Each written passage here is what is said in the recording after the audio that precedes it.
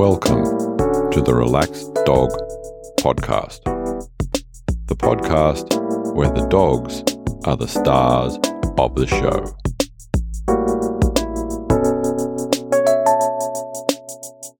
Welcome to episode 86 of the Relaxed Dog Podcast, sponsored by therelaxeddog.com.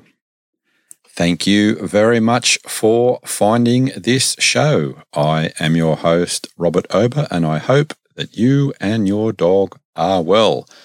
Welcome back to our regular listeners, and another welcome if this is your first time.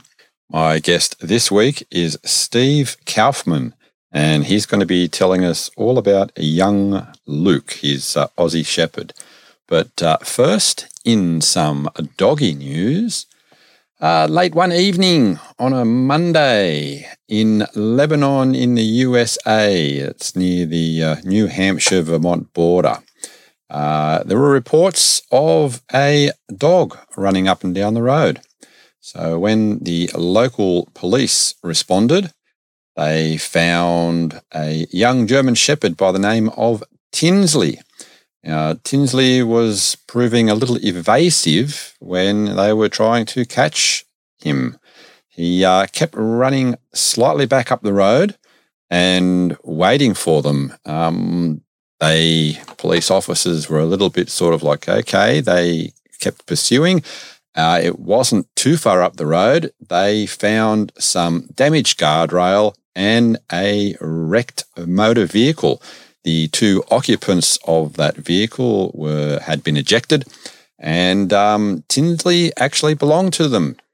The attending paramedics actually credited the swift recovery of the two gentlemen to Tinsley's ability to alert authorities to the crash site. Well done, Tinsley. And over in Hungary, in the Eltros Lorand University, researchers trained 18 dogs to lie motionless in a brain scanning machine where they were played some excerpts of The Little Prince in Spanish and Hungarian, along with some mix-ups of the two of them. What the researchers found was that the dog's brains could distinguish between speech and non-speech, and also they distinguished between Spanish and Hungarian. Some very interesting results, and that actually got me thinking about all the rescue dogs that go from one country to another and what must be going through their heads. And if you're also wondering why not grab a friend, re-listen to the first part of the podcast. In fact, listen to the whole podcast with them, and then do some further research with Google. And now, here's this week's interview. Welcome to the Relaxed Dog Podcast. I am here today with Steve Kaufman. How are you? I'm doing well, thank you. Yeah, pleasure to have you on. Thanks for having me. Whereabouts in the world are you? I am in Phoenix, Arizona, or right outside of Phoenix. Oh, nice. And how's the weather there today? We're getting up to about 81, I think. So it's spring has sprung. Spring has sprung, and as we record, I think you're going into Super Bowl weekend, isn't it? We are, yes. Tomorrow evening. Always a big fun event. Yeah, it's going to be crazy around here. Yeah, the Rams are. So it's close by where the Super Bowl is being hosted. So. Okay. Yeah. Wonderful. So who are we going to be talking about today? Well, I think today we'll talk about Luke. Luke is a 18-month-old Australian Shepherd that I just adopted about 3 weeks ago. He's going to be, very sort of young and a more recent sort of story. So as per usual, I'm going to ask you to take us back, in this case only a short period of time, and talk to us about the hows and the whys that you two connected.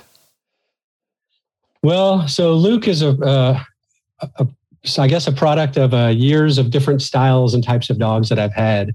And most recently lost a 12-year-old golden retriever that I had. And then during the pandemic, he was getting very ill, and waited probably 8-9 months before Luke came into my life. So I started looking around and always knew I wanted a hiking dog, a dog that really loves a lot of exercise. I'm in Arizona in the United States, and it's warm all the time. So the mountains are right by the house. And so I hike quite a bit. I have a small dog as well at home, a little small 8-year-old dog. He's not a big hiker. So that's where I started looking for Luke. I was looking for something that really had energy and wanted to learn and sort of fit my personality and my lifestyle as well. So looked at a lot of shelters, rescues. Within the work that I do, I have a national view of animal shelters. So I was able to really do a national search and look. I was willing to go really almost anywhere to find the right dog. And ended up being local, ended up a local animal shelter you always find love in your backyard, right? So I went over, and he was actually a little growly, a little resource guarding. He had been there for about 2 months, did the head down, back up, was real cautious. But total personality change when we took him out of the kennel and brought him, on a leash. He did well, brought him into an off leash area. And that's when we hooked up. That's when we really knew we were each other's pet. And it seemed like he was listening to me right when I got him. Like he understood. His name was different, and I had changed it to Luke, and it felt like he knew that was his name. Mm-hmm. Nice. Yeah. So is there any sort of like a reasoning or story behind choosing Luke as the name? A little bit. I am somewhat of a Star Wars fan. And I like the cleverness of being able to hike and tell everybody that I am his father. We sort of chuckle about that. But his name in the shelter had an L. It started with an L. And other dogs I've known that I've adopted, I try to stick with at least the sound that's similar. So Luke was sort of born out of the name Lux that he was being called there.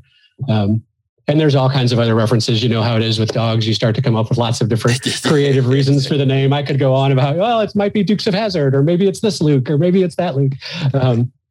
He's 90210 Luke Perry. I don't know. So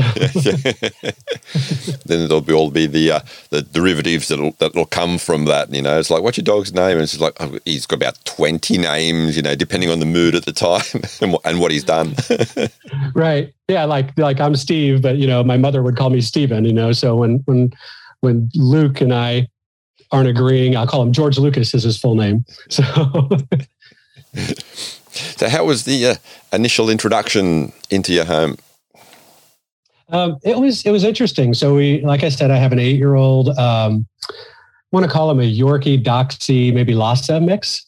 And he's been around since he was very young, and he was around Bogey, who we had for 12 years. So this was going to be his new best friend as well. Took about 3 days. The first day, it was a little growly, and, they sort of stayed separate. By the second day, they were used to each other and not quite playing, but, didn't mind each other. Mm-hmm. And then by day 3, they were sharing a water bowl. Like, I was shocked. I looked on, they were both drinking at the same time out of the water bowl. So it took about 3 days, but he's young. He's like a teenager, 18 months. He's just happy and loves everybody he meets, and he's super friendly. And I'm currently dog sitting for a little 4-year-old Dachshund. And so he immediately bonded with that dog as well. He's very open to people and animals. So it was an interesting acclimation. Didn't know whether I was going to let him on the couch or not, on the bed or not. And once we gave that permission once, it was all over. He's on the bed every night now. And he's on the couch, and he likes to be right in your lap. He's a people dog, that's for sure. I was just going to ask, is it like free ranging or crate, and where does he sleep? And with the older dogs, same sort of conditions? Yeah, free roaming. I took Luke to a dog park about a week ago. He made friends with everybody there and loved it. The dog parks here, or at least the one I went to, was probably 2 acres. And so there's a lot of room to run. He's a big fetch player. He's a big ball rope player. And so he was stealing balls from everybody. There's a lot of other dogs there and a lot of other owners and guardians, and they were throwing the ball, and he would just go after anything in the air. So he made a lot of friends that day. Oh, no, nice. Yeah. Have you got a yard or?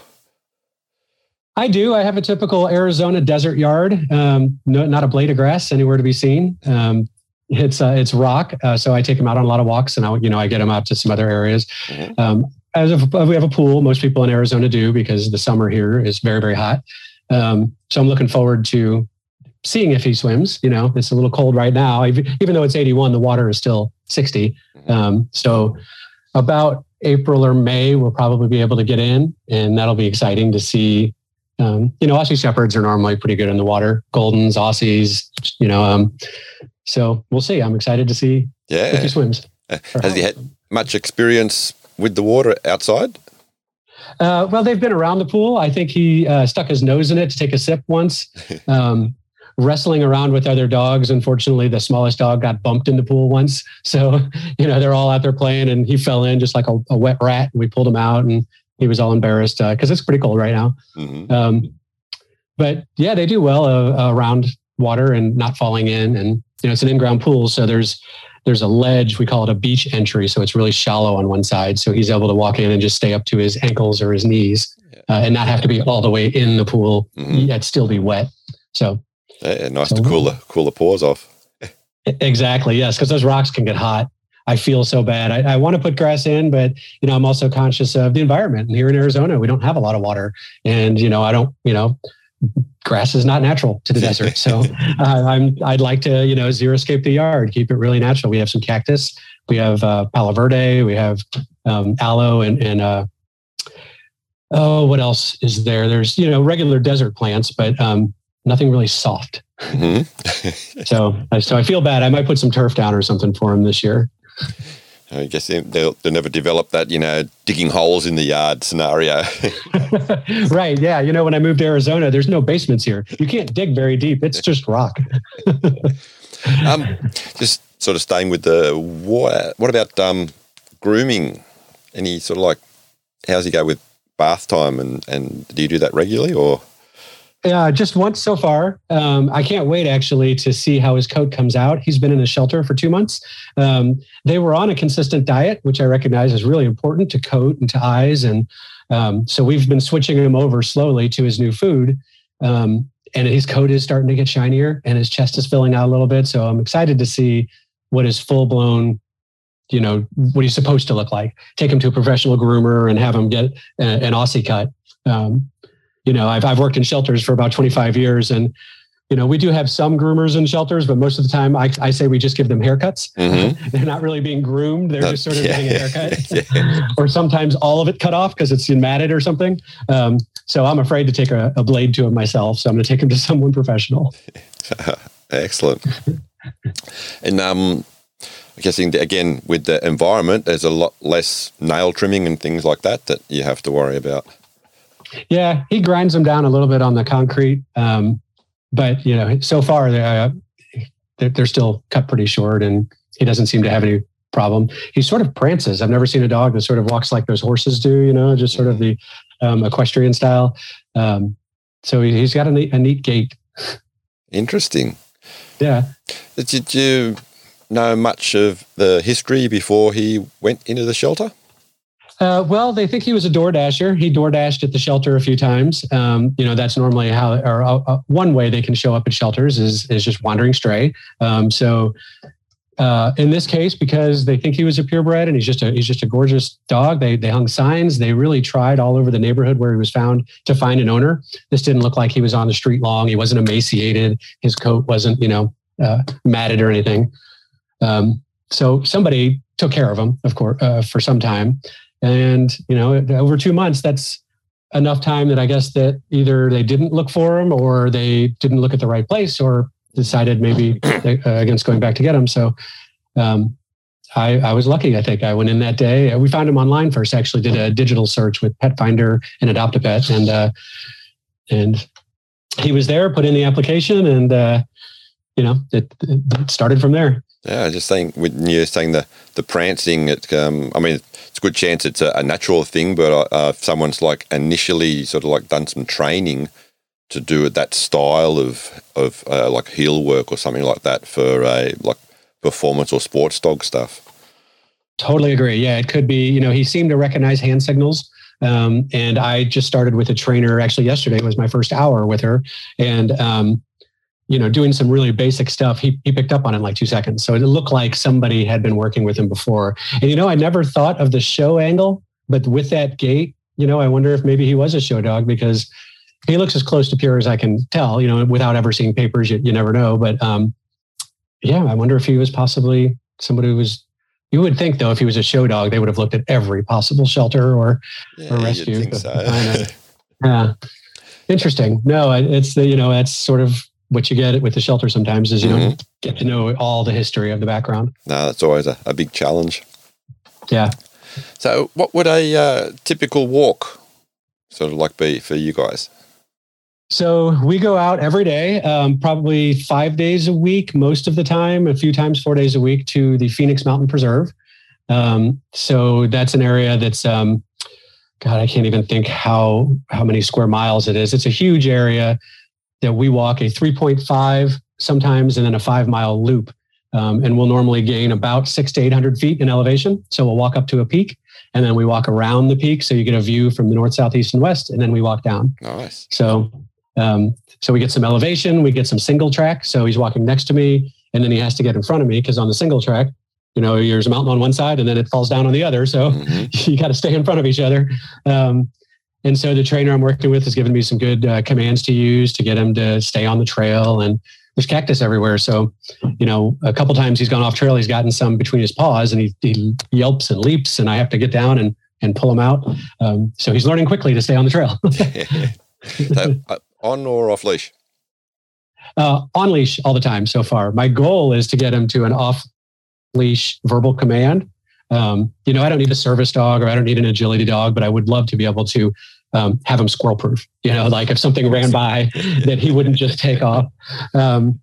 So that's why I got a trainer too. I've had, 5 dogs over the course of my life, for the full course of their life, and never had a trainer, but just sort of self-trained. And I work with animals. So I kind of, I had dogs with manners, but never really dogs that were trained. And so I wanted to, that's another reason I was so attracted to Luke when I saw him, that just his eyes and his learning ability with the way he was looking, he just looked like he was wanting to learn. So, yeah. Excellent. Have you ever come across any sort of like other species and things like that on the trail? Oh, yes. So I've got quite a few videos. I keep my phone handy. Lots of coyotes that are out there, lizards everywhere in the summer. Rattlesnakes are 6 or 7 months of the year. So there is actually rattlesnake training that you can do here in Arizona for your dog to sort of make him averse to rattlesnakes. I was just at Joshua Tree National Park that's in California, and there's bighorn sheep out there. So yeah, the hikes we really see mostly lizards and rabbits, big tall eared rabbits. He still charges a little bit. He wants to tug, but he's got a really short response. So as soon as I say leave it, he turns around and comes right back. Excellent. So I think getting him to a point where he's squirrel proof is going to be isn't going to be too hard, but I just got to keep up with his training. Like I used to tell everybody when they adopt that how important training was, and now I have to walk the walk.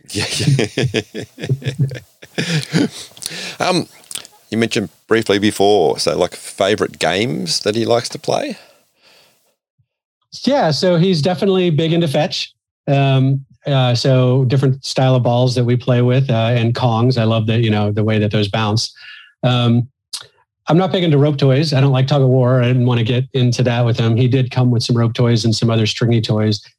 So we played with those for a couple of days, but I've tried to stick with balls and retrievable things. And really, I'm trying to come up, now that I've had a trainer help me, the games I think are changing from what's fun for me to what's fun for him. Changing my mentality to turn the game into a training technique. So every time I'm playing with him, he's actually learning something, or we're learning something about each other. So we've got some hide the treat under your foot type games. These are not very labor intensive. These are very slow games, but he's learning, and he's learning to keep his eye on me, and learning to leave treats alone on the floor. So those are the types of games we're playing right now. Oh, nice. Any sort of like scent orientated stuff? Like, I know you said hide the treat under your foot, but do you do like hide the food somewhere in the house and that sort of things, or? Yeah, nothing that advanced yet. I am going to move from some dried liver treats that I've been using to something a little more stinky. The stinkier and the slimier, the more of a prize it is. And so when I want to get to some higher level of training, I got to have a really good prize. So haven't done anything hiding around the house yet, but hope to get there. Great.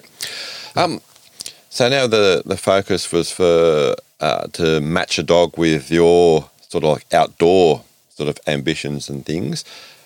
How far are you sort of like going with that? Are you thinking of something like canicross or anything like that, or just purely for the enjoyment of hiking and things like that? Yeah. I'm a big camper too, and I have a little travel trailer that I tow behind a truck. And so, he'll be coming with me. My goal is pretty much every time I pick up my keys that he comes with me wherever I go. Excellent. And so, and that's how Bogey was, my old dog. And that's why, it's kind of funny now because most of the cars don't have keys. It's just a little, fob. Yeah. So you can't rattle the keys. The dog doesn't come running when there's nothing to rattle anymore. So I got to come up with something like the leash or whatever. But I want to take him, like I said, camp a lot up to the Grand Canyon and out to California and the coast. And I'm originally from the Midwest United States, from Missouri. So of course, want to bring him back there. Love to have him see the beach and the coasts on the East Coast. But I'm not going to get into any sort of agility or trials or anything, competitions or anything with him, really. Purely a companion. Don't really even want to make him a working dog by any real definition, just more obedient than manners. That's still always my goal. Yeah, no, nice. And it's just that focusing on where you're going to use their intelligence. Yeah. One of my staff that I work with, she has a border collie mix that is a search and rescue dog. So, she told me upon hire even that, at any time when a disaster happens, earthquakes or fires, buildings collapsing, this dog is on a registry that they would call and say, we need you to come and use your search and rescue dog, which is wonderful. And it's an amazing, just, to your point, it's a companion and it's a wonderful companion, but it also has this job that is a life-saving or potentially life-saving job. And so, I look at Luke, like he does have a lot of potential to do something. I don't know what it is. And actually it's all owner based too. What do we want to do with them? Yeah. And I think it's, for a lot of people, there's a bit more of a transition now that a lot of people understand more about dogs, and rather than a person saying, I want to do this and you're my dog and you're going to do what I want you to do, but letting the dogs try multiple things and seeing what they really want to do and say, okay, I guess that's what we're going to do. Right. Yeah, I think, training has gotten so much better from, purely being punitive before and, electric shock and pinch collars, and it's moved to positive reinforcement. And, we've just really recognized the human animal bond is so strong. I mean, and again, coming from animal shelters, you see they're so resilient. An animal that has an abusive past can still be a wonderful pet. Greyhounds have had some horrible abuse in their lives, and they make amazing pets when they're retired racers. Just the resiliency of the spirit of the dog is something that amazing. Nothing at all like a human canine bond. It's just, two species, and it's just, you think, wow. And there's so much that comes off it and so much that we get from that. Yeah, absolutely. It's and I've seen, in the business that I'm in now, I've seen a lot of levels of ownership. So everywhere from people experiencing homelessness owning pets to, people breeding pets to people in with multiple pet households. The bond's the same. Doesn't matter race, religion, creed, sexual orientation. Dog doesn't care. It's just and actually people experiencing homelessness have a bond that's very tight with their pet because they're with their pet for 24 hours a day. And it's just interesting watching that how much they put into your life, and how much they do add. And then even if you're not a certified service animal, so many pets that I've seen, for all intents and purposes, are providing a service. They are very, very valuable service, whether it's mental or physical. Yep. and they don't need a piece of paper to do that for you. No, absolutely. Absolutely. Actually, just touching on health, how has Luke's health been? Has there been any incidents or vet visits? Not yet. I mean, we had our first vet visit, initial inoculations and vaccinations, and my wife's a veterinary technician in her past, and I have that's handy, and she works for a dog food company now, which is also very handy. And with my line of work, we can watch the health pretty quickly, and we so far he's been completely healthy. He hasn't thrown up. He's chewed a few things. He's gotten into a few things. He's still a kid, so you can lay as much stuff on the floor as you want, and he still wants the pillow. So I'm expecting a few health issues probably down the road, and I think they'd probably be more like digestive. I don't expect any skin or, I'm hoping there's nothing hereditary, without knowing his lineage. I don't know if there's a history of anything. But, ideally, if they came from a good breeder, then those are the health checks that they would have checked, before they bred. Yeah. Mentioning a few of those things, I usually ask all my guests to complete the sentence, I can't believe my dog ate. Yeah, I've been, what hell has he eaten? So his bed, of course, right off the bat, he chewed his bed up the first time I was gone for more than an hour. I think the oddest thing so far is a disposable razor, blade. Wow. And yeah, and that scared the heck out of me. I saw it. He didn't have it for more than just a few seconds because I saw it come from the other room and caught it real quick. But it woke me up to, it doesn't matter what it is, he will put it in his mouth. So really have to watch, when you've got a toddler in the house like this, what you lay on the ground and, what they see versus what we see. Mm-hmm. And that's another reason why I'm really particular about the toys I want to give them because, some stuff looks very much like a shoe or like something that I own. I don't want that as a toy. What are his favorite toys? It's the ball so far. He's a big runner and retriever. Yeah, he brings it back and wants to play endlessly. Whereas, like my other small dog, he'll go get it once and he's done. So Luke's big into interaction. I think, and I've never thought of it that way, but that really is his difference to other dogs I've had. He's very interactive. So it's not as much independence. He wants to be there and doing things. Nice. Yeah. With the mention when he first got here, and that's a little bit of the separation anxiety, and was there much of that he did have initially? And then, yeah, he, I didn't know whether I was going to crate him. I have a crate for my other dogs, and I brought it in and set it up, and introduced him real nice to it. And the goal was the first night or two to crate him, and then see what happens. He hasn't had an accident in the house at all since I've gotten him. So he's obviously already been house trained. And so the crate went down on day 2 because we didn't really need that. He's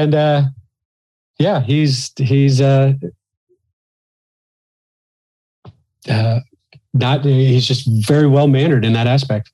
Yeah. So you got a favorite room or place in the house? I think the bed now. I think they might have not been allowed on a bed before, but he'll come full speed from another room and jump on the bed. And every time I come back in this room, my bedroom is just a complete torn up mess. But he's been sticking pretty tight. Myself and my wife both work from home pretty often. So he stays by me when I'm here. And then when I leave, he pretty much curls up in that room in the other office. So no real one favorite room, but wherever humans are, again, like I was saying before, he's just so tied. That bond is really tight with him. And it took like 2 days. I mean, there was, I could tell he was not clinical separation anxiety, but the fact that I was gone for a couple hours, even after the second day, made him more antsy, and he paced and he'd shoot a little more. And so his favorite place is wherever we are. Excellent.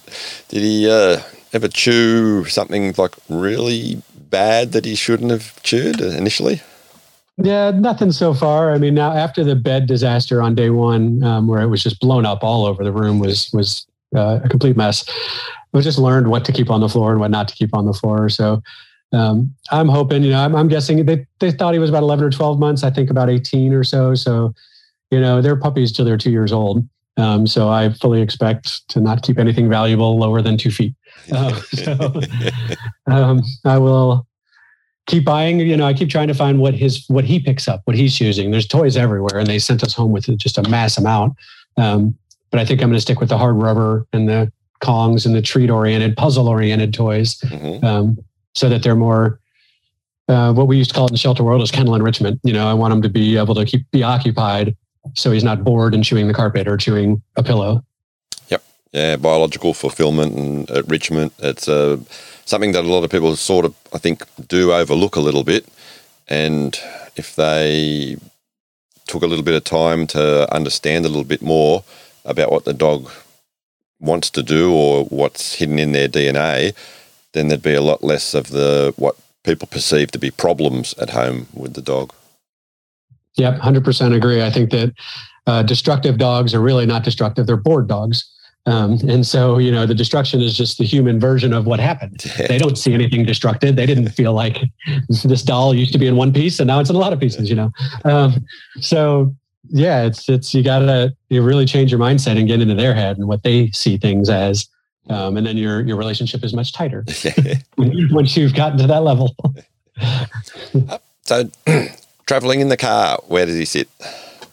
Well, he was in back. I have a pickup truck. It's a 4-door. So I put him in back when I take him for hikes. Did not last long. He jumps to the front now pretty quickly. He's not really a head out the door, driving down the road. I do crack the window. I'm a little nervous still of him jumping out, but he does. It's funny because the other dogs I've owned will always stick their head out the window and they like the smells and the tongue, getting the air across the tongue and everything. He lays down in the front seat, puts his head on the armrest in the middle, just stares at me, he just lays down. So I'm driving with one hand and, petting his face with the other, but he really doesn't jump around much or anything. Gets in the front seat. He lays there and stares at me when we're driving. And Have you done any longer trips with him? Nothing over a couple hours yet. So I'm excited, as the spring and summer wear on and we start having more camping trips and getting them out. I can see doing 8-9 hour trips with them, a couple stops on the road and for some potty breaks and stuff. But he travels well, and I think he'll do well on those long 8 hour, 9 hours. He'll probably just curl up and sit right by us. And that's probably a little bit early to tell, but do you think he has a preference towards the warmer or cooler weather? Well, yeah, I'm guessing he's from here or from the area. So I'm sure his whole life has been in the desert. So it'll be interesting. I do have a trip up to Colorado planned. Durango, Colorado it's all snow right now. They got like 20 inches recently or something. So really excited to see what he does when he sees that, because I've had quite a few dogs and I've got the experience to watch them see snow for the first time.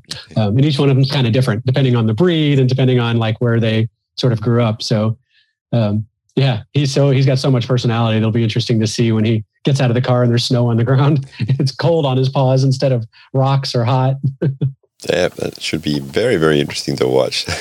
Yeah. He's got a big coat and, he's a kind of a thicker, he's just shorter, but he's already 55 pounds. So if he's anything like the Goldens and some of the other shepherd breeds, I think he's going to love it. I think he'll, just roll around and have a great time.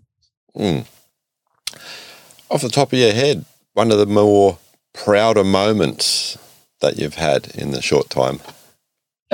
His training. It's amazing, when you actually get a good trainer and how quickly they pick up on what they're learning. And then when you do it right and you see the dog respond, it's sort of like, hitting that golf ball in, once you do it once, you're like, oh, I can do this all the time. And then, you miss 9 more times. But and that's how it is with dogs. You do it once and he obeys and then everything is perfect.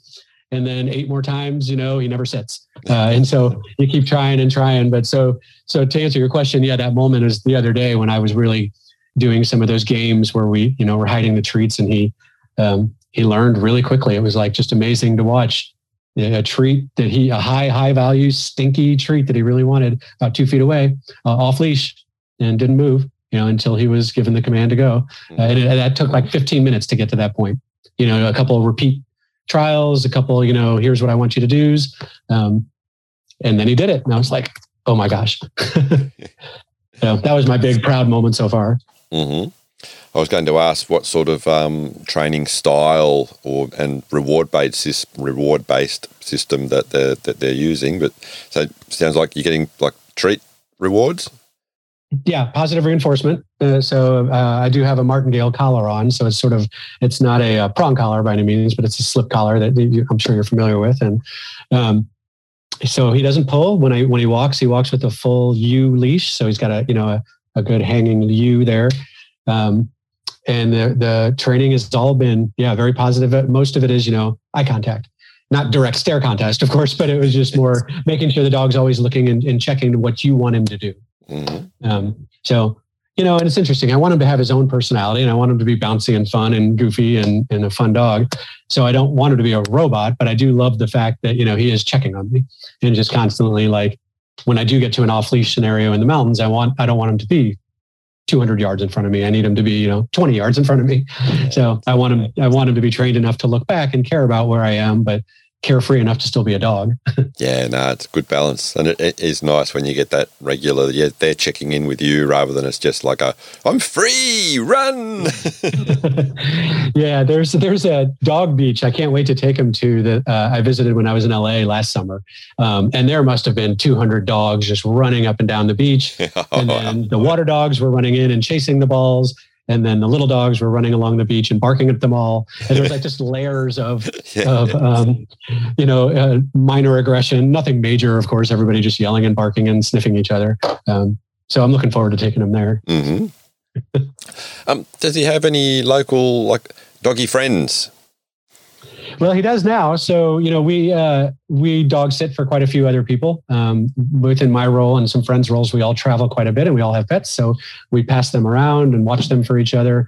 And so far, everyone he's met, he likes. Mm-hmm. Even his own house, which I like because, when I first introduced him, and this was a question you had asked earlier, and I didn't actually hit this point, but, I had said before we got any dog, what I loved about our previous one was when we brought him home and there's a much smaller dog, he sort of went to his back and immediate to the submission pose. And then he bowed down, head down, butt up, and was playful.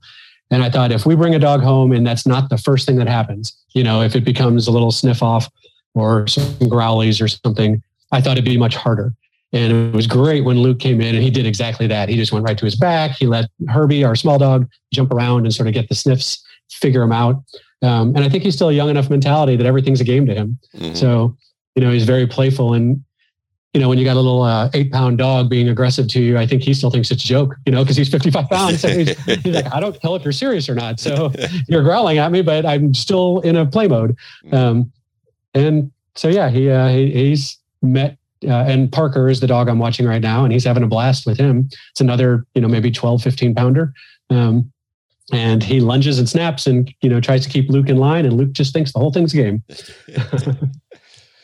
What lessons do you think Herbie has sort of like passed on or shown Luke? Well, the ways of the house, of course, I think right off the bat, they sort of travel around room to room. Here's where the water is. Here's how we get outside.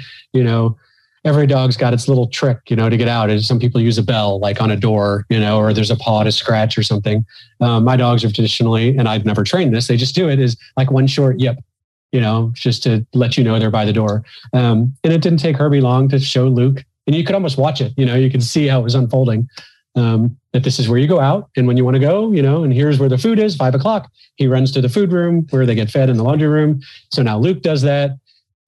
Day one, I fed them separately. And by the second day, they were both eating at the same time, which I was amazed by, because they're feeding different food. And I think Luke's is stinkier and more, attractive, and they keep their balance, eat their own food. Mm-hmm. So I'd like to say Herbie is old and wise, but I'll just say he's old. He's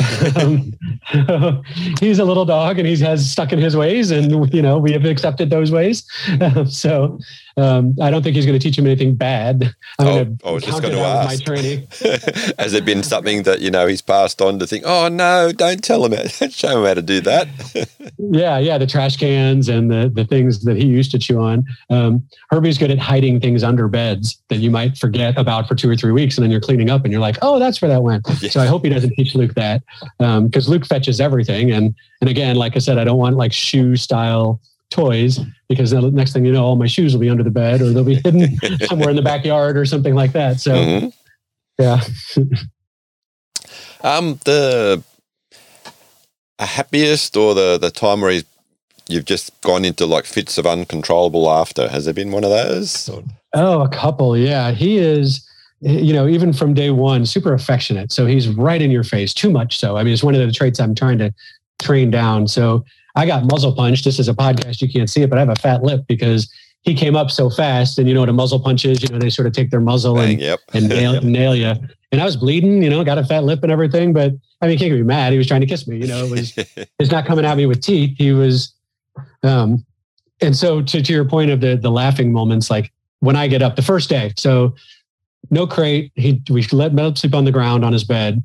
And then as soon as we start waking up and moving around, he jumps on the bed. And so, your eyes aren't open yet. And I wear glasses and hadn't put my glasses on. Still dark in the room. And he just leaned down right in my face and just a giant sneeze. Just, like, I mean, 3 inches from my face. And I'm like, morning, Luke. Like day 2. This is how I'm waking up. I'm like, we can't do this every day, Luke. We're going to come up with a different one. But he gets in and he just rubs his face so close to you. And he's trying to lick so much that he did it to me, and I can't stop laughing because it's early and he's getting so close.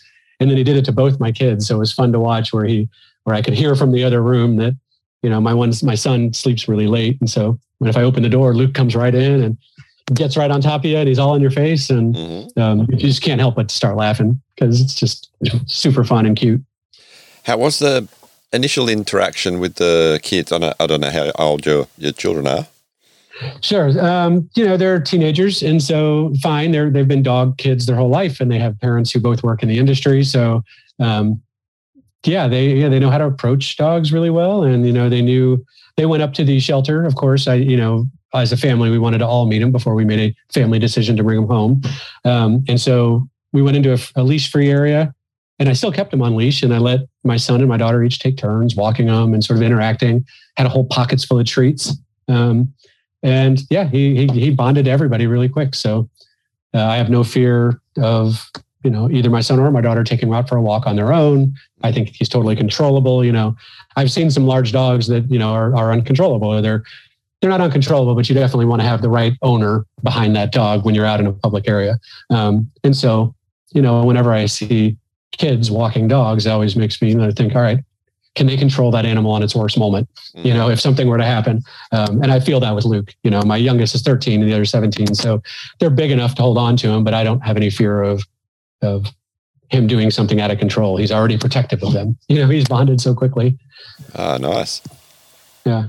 Has there been any sort of like those anxious or cautious moments, even just doing a local walk around the neighborhood? No, I had hardly ever heard him bark except for the time in the kennel where he was barking at me because he had his resource guarding. I got it. He was in this tiny little 5x10 kennel. The only other time I've heard him bark is ironically when the trainer came over, because we were wearing masks, of course, at the time. So she had her mask on. And that's a little intimidating, I think, for dogs, and knocked really, loudly on the door, and I opened the door up and he starts barking, and it sort of shocked me because I hadn't really heard him bark much. He's a pretty quiet dog. And we both kind of laughed because we're like, well, this is your trainer. So, out of all the people to bark at and to cause anxiety, you better get used to her. So she took her mask off. And as soon as she came in, of course, he, within 2 sniffs, he had jumped on her like he jumps on people. And then she was also full of stinky treats to give him. So they made friends really quickly. But yeah, that's the only angst I've seen out of him. Even when we were hiking and saw a coyote, he saw it, he perked up and it ran by. Didn't bark at it, didn't try to chase or anything, which thank God he didn't. Mm-hmm.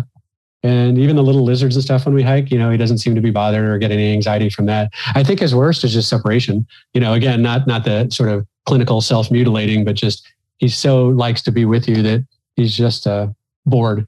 He's looking for you to give him a job all the time. And so if he's by himself, if you didn't leave him a puzzle, he's going to find your shoe. So touch back with the interactions with the coyotes were around, because quite often they can be the aggressors. And I've heard different accounts of people with small dogs really having problems. Yeah, there's problems with that. And out here, the big raptors too, some of the big birds will come and take little dogs away. So for the coyotes, the one we saw with him was just a single, and it ran by probably 50 yards ahead. So it was really just more of a head perk. When I've walked by myself, I've seen 3 together in a pack. And that goes to your point. I think that's when I get a little more nervous when three of them feel like they've got some guts. One of them, by himself, isn't going to cause any harm. So I'm a little more cautious when I'm by myself, but there's time of day around here as well. And you sort of have to be alert all the time. I know some people carry like air horns and things like that to scare off wildlife. I haven't done any of that yet, but we'll see what happens. Hopefully we don't run. Hopefully we don't get within a couple meters. That's a little too close. No, let's hope not. Yeah. Is anything else coming to mind as far as adventures or interesting incidents that you can think of that you've shared? Yeah. I nothing that. He's just been a part of my life there's been 4 days, I think, that we were separated since I've gotten him because I was out of town and he stayed at home. So all those experiences are coming, I think, all the fun stuff still ahead. And as the training progresses, it's amazing, like I said earlier, to watch how quickly they learn. And then I'm excited to see that in real life, out in the environment. He goes to soccer games with me, and there's tons of kids running around everywhere. So not chasing the ball and learning to just sit there and watch the game with me. And, all those are, I think, the adventures coming and camping. And, once you start getting out in the wilderness here in Utah and California, the wildlife gets larger and stronger. So you have to start getting a little more cautious at night if there's bears around or if there's big cats around. So we'll see. I'm sure if we talk again in a couple of years, I'm sure I'll have a lot more stories. No doubt at all. And look, sometimes those moments, like you just mentioned, just sitting and watching a soccer game, we sort of like often overlook or discount that, but they can be so special. And yeah, I agree. And I think, it's really fun too, as they bond and as they become more trained, that you're not sitting there sort of wrangling or trying to, keep them calm. Once they mature and again, when they're trained better, they really can just go everywhere with you. I'm glad that we're getting a lot more dog friendly places throughout the States. There's some cities that are amazingly dog friendly. Every restaurant, parks are all dog accessible. And I think it's just getting more popular. I think Western Europe, we're seeing a lot of that as well. Not sure there how dog friendly you are, or if you've got dog friendly restaurants or anything. I think sadly, we do, but we're a little bit behind, I think, in my opinion anyway, from the States and Europe as how they've really accepted dogs in society and basically just said a lot of places are wherever you go, your dog's welcome to go with you, Yeah. Well, I think what we're seeing and why that's taking root is there's more and more science now behind human animal bond. So all the things that you and I have probably known anecdotally our whole life are now having some backing that, they can lower blood pressure and they can cause weight loss because they want you to take them for a walk. And, you lose weight when you're out exercising, and so many of the mental and physical benefits. And now that we're getting some white papers and some data, peer reviewed data, it's got a lot more science, and that allows you to go to city councils and governments and say, yeah, no, this should be dog friendly because, dogs are social capital. Basically, dogs are the icebreaker. A dog park is a great place where you have, a PhD talking to a high school dropout because they both own a Cocker Spaniel, and it's just, it's the bridge capital that causes social capital to happen. And so it can really be an environmental benefit to have dogs around. It's better for your city to have dogs around so that your people are interacting more because they, like I said earlier, they don't care if you're black or white or gay or straight or Jewish or Catholic or whatever. They just don't care. So it's the ultimate lubricant. It's the ultimate icebreaker. Absolutely. To meet other people. Yep. Two people walk down the street and they don't even look at each other. But if it's two dog people walking down the street, it's, hey, how you going? And it's just stop and the dog's introduced and you start talking and it's just like, okay, what else does that? Yeah. And, right now, as the world is right now, there's no better time for everybody to get a dog. Please go out and adopt a dog from a shelter right now because we need it. We need that stress relief and we need, it's unconditional, we need that unconditional love sometimes. Absolutely. So that's leading into, do you want to tell people what you actually do and how that came about? Sure. So I am the Senior Manager of Adoption Initiatives with PetSmart Charities. PetSmart Charities is a nonprofit that gives money to animal shelters, animal rescues on one side, sort of the human-animal bond, creating families and bringing people and pets together. And then we also give grants towards, we call it working our way up the leash. So some of those human-animal bond issues, like keeping the pet in the family. So food insecurity issues, access to veterinary care, things that might make a person give a pet up to a shelter. We're trying to address those areas and put funding into areas that would keep that from happening. Because as we talked about earlier, that human-animal bond is so strong, but society hasn't, completely caught up to low-income or no-income people owning pets. And there's lots of what we call vet deserts, areas where there is just no ability to get even preventative care, much less emergency care. And and as everyone of every income level loves their pet, and they love them as much as you love them. So they want that care, and it's just not accessible. So we look for areas that we can help solve that. We're looking for ways that we can use our funding and our grants to help reduce that food insecurity and get dog food and cat food into human food banks as well, so that people that own pets that are also food insecure can get their pets food as well. And so I've been doing that for about the last 6 years. I oversee the adoption side. So there are about 1,500 plus PetSmart stores, and we have about 3,000 plus partners that go into those stores and do adoptions. And so I oversee a team of 4 that gives grants to those groups to go into the stores, to do adoptions, to put those pets in homes. About 2 years ago, before the pandemic, we placed about 669,000 pets in 1 year. Wow. Through PetSmart stores. So the pandemic sort of slowed that down a little bit. Last year, we were about just over 400,000. But still, these are numbers that are, your average animal shelter adopts out, 5,000, 6,000 animals maybe here in the States. We're 600,000 is no small number that we're helping out. So it's really a great organization, and really proud to work there, because my previous 25 years before that was running animal shelters. So, I was one asking for money to help do what I do. And now I'm on the other side where we're giving money away. So it's a little more fun. But the shelter work was amazing too. I started when I was 20 years old. I was a junior in college, got my first dog on my own as an adult, and started working at the shelter that I got my dog from. And that's all I've done since 1990 until now. I worked in shelters and then went on to PetSmart Charities. Done field work. I've done a lot of impounds where we would go into puppy mills and take 200 or 300 dogs in horrible conditions, horse rescues and hoarders, people that just live in really bad conditions and very, sad mental disorders sometimes that go on with that.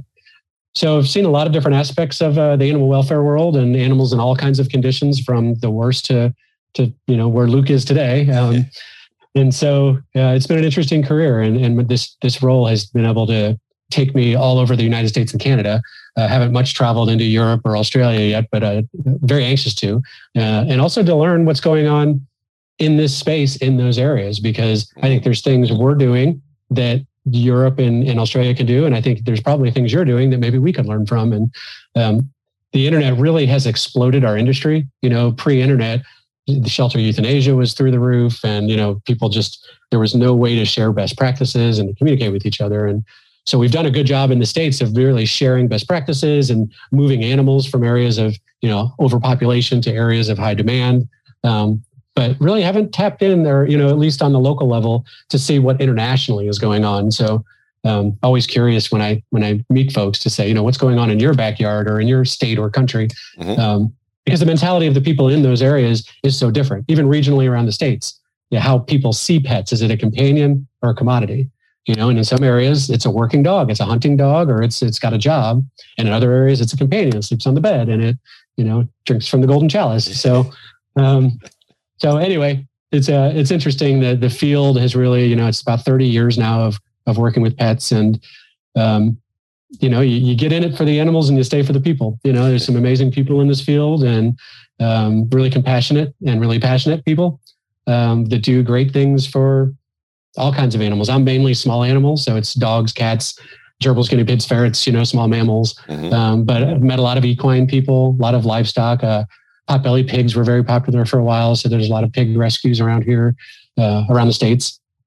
It's been an interesting career, and that sounds it. Yes. Yeah. So, if people did want to contribute or find out more about it, where should they look? PetSmartCharities.org is the United States website. PetSmartCharities.ca is the Canada website.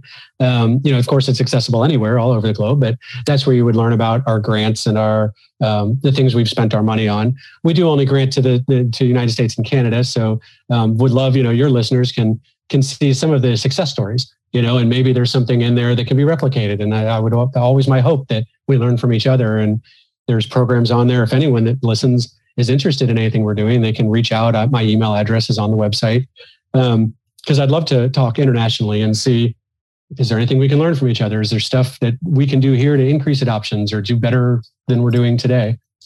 Absolutely. I'm all about people just sharing in intelligence and making the whole world of dogs a better place. Yeah, absolutely. Steve, it has been a thoroughly enjoyable conversation and loved hearing all about Luke. I think you guys have got a long, long time ahead of you to have a wonderful life. Thank you. Thank you very much. Well, thanks for having me, Robert. I enjoyed it. Thank you very much for listening. I hope that you enjoyed the show. Thank you to our new listeners in Montreal, Canada, and Singapore City in Singapore. Like them, I hope that you would like, share, subscribe, and or leave a review on whatever platform you are listening to this on. But I would really appreciate it if you just simply told a friend how awesome dogs are and how awesome the dogs are on this podcast. Until next week, stay safe and remember, your dog is family.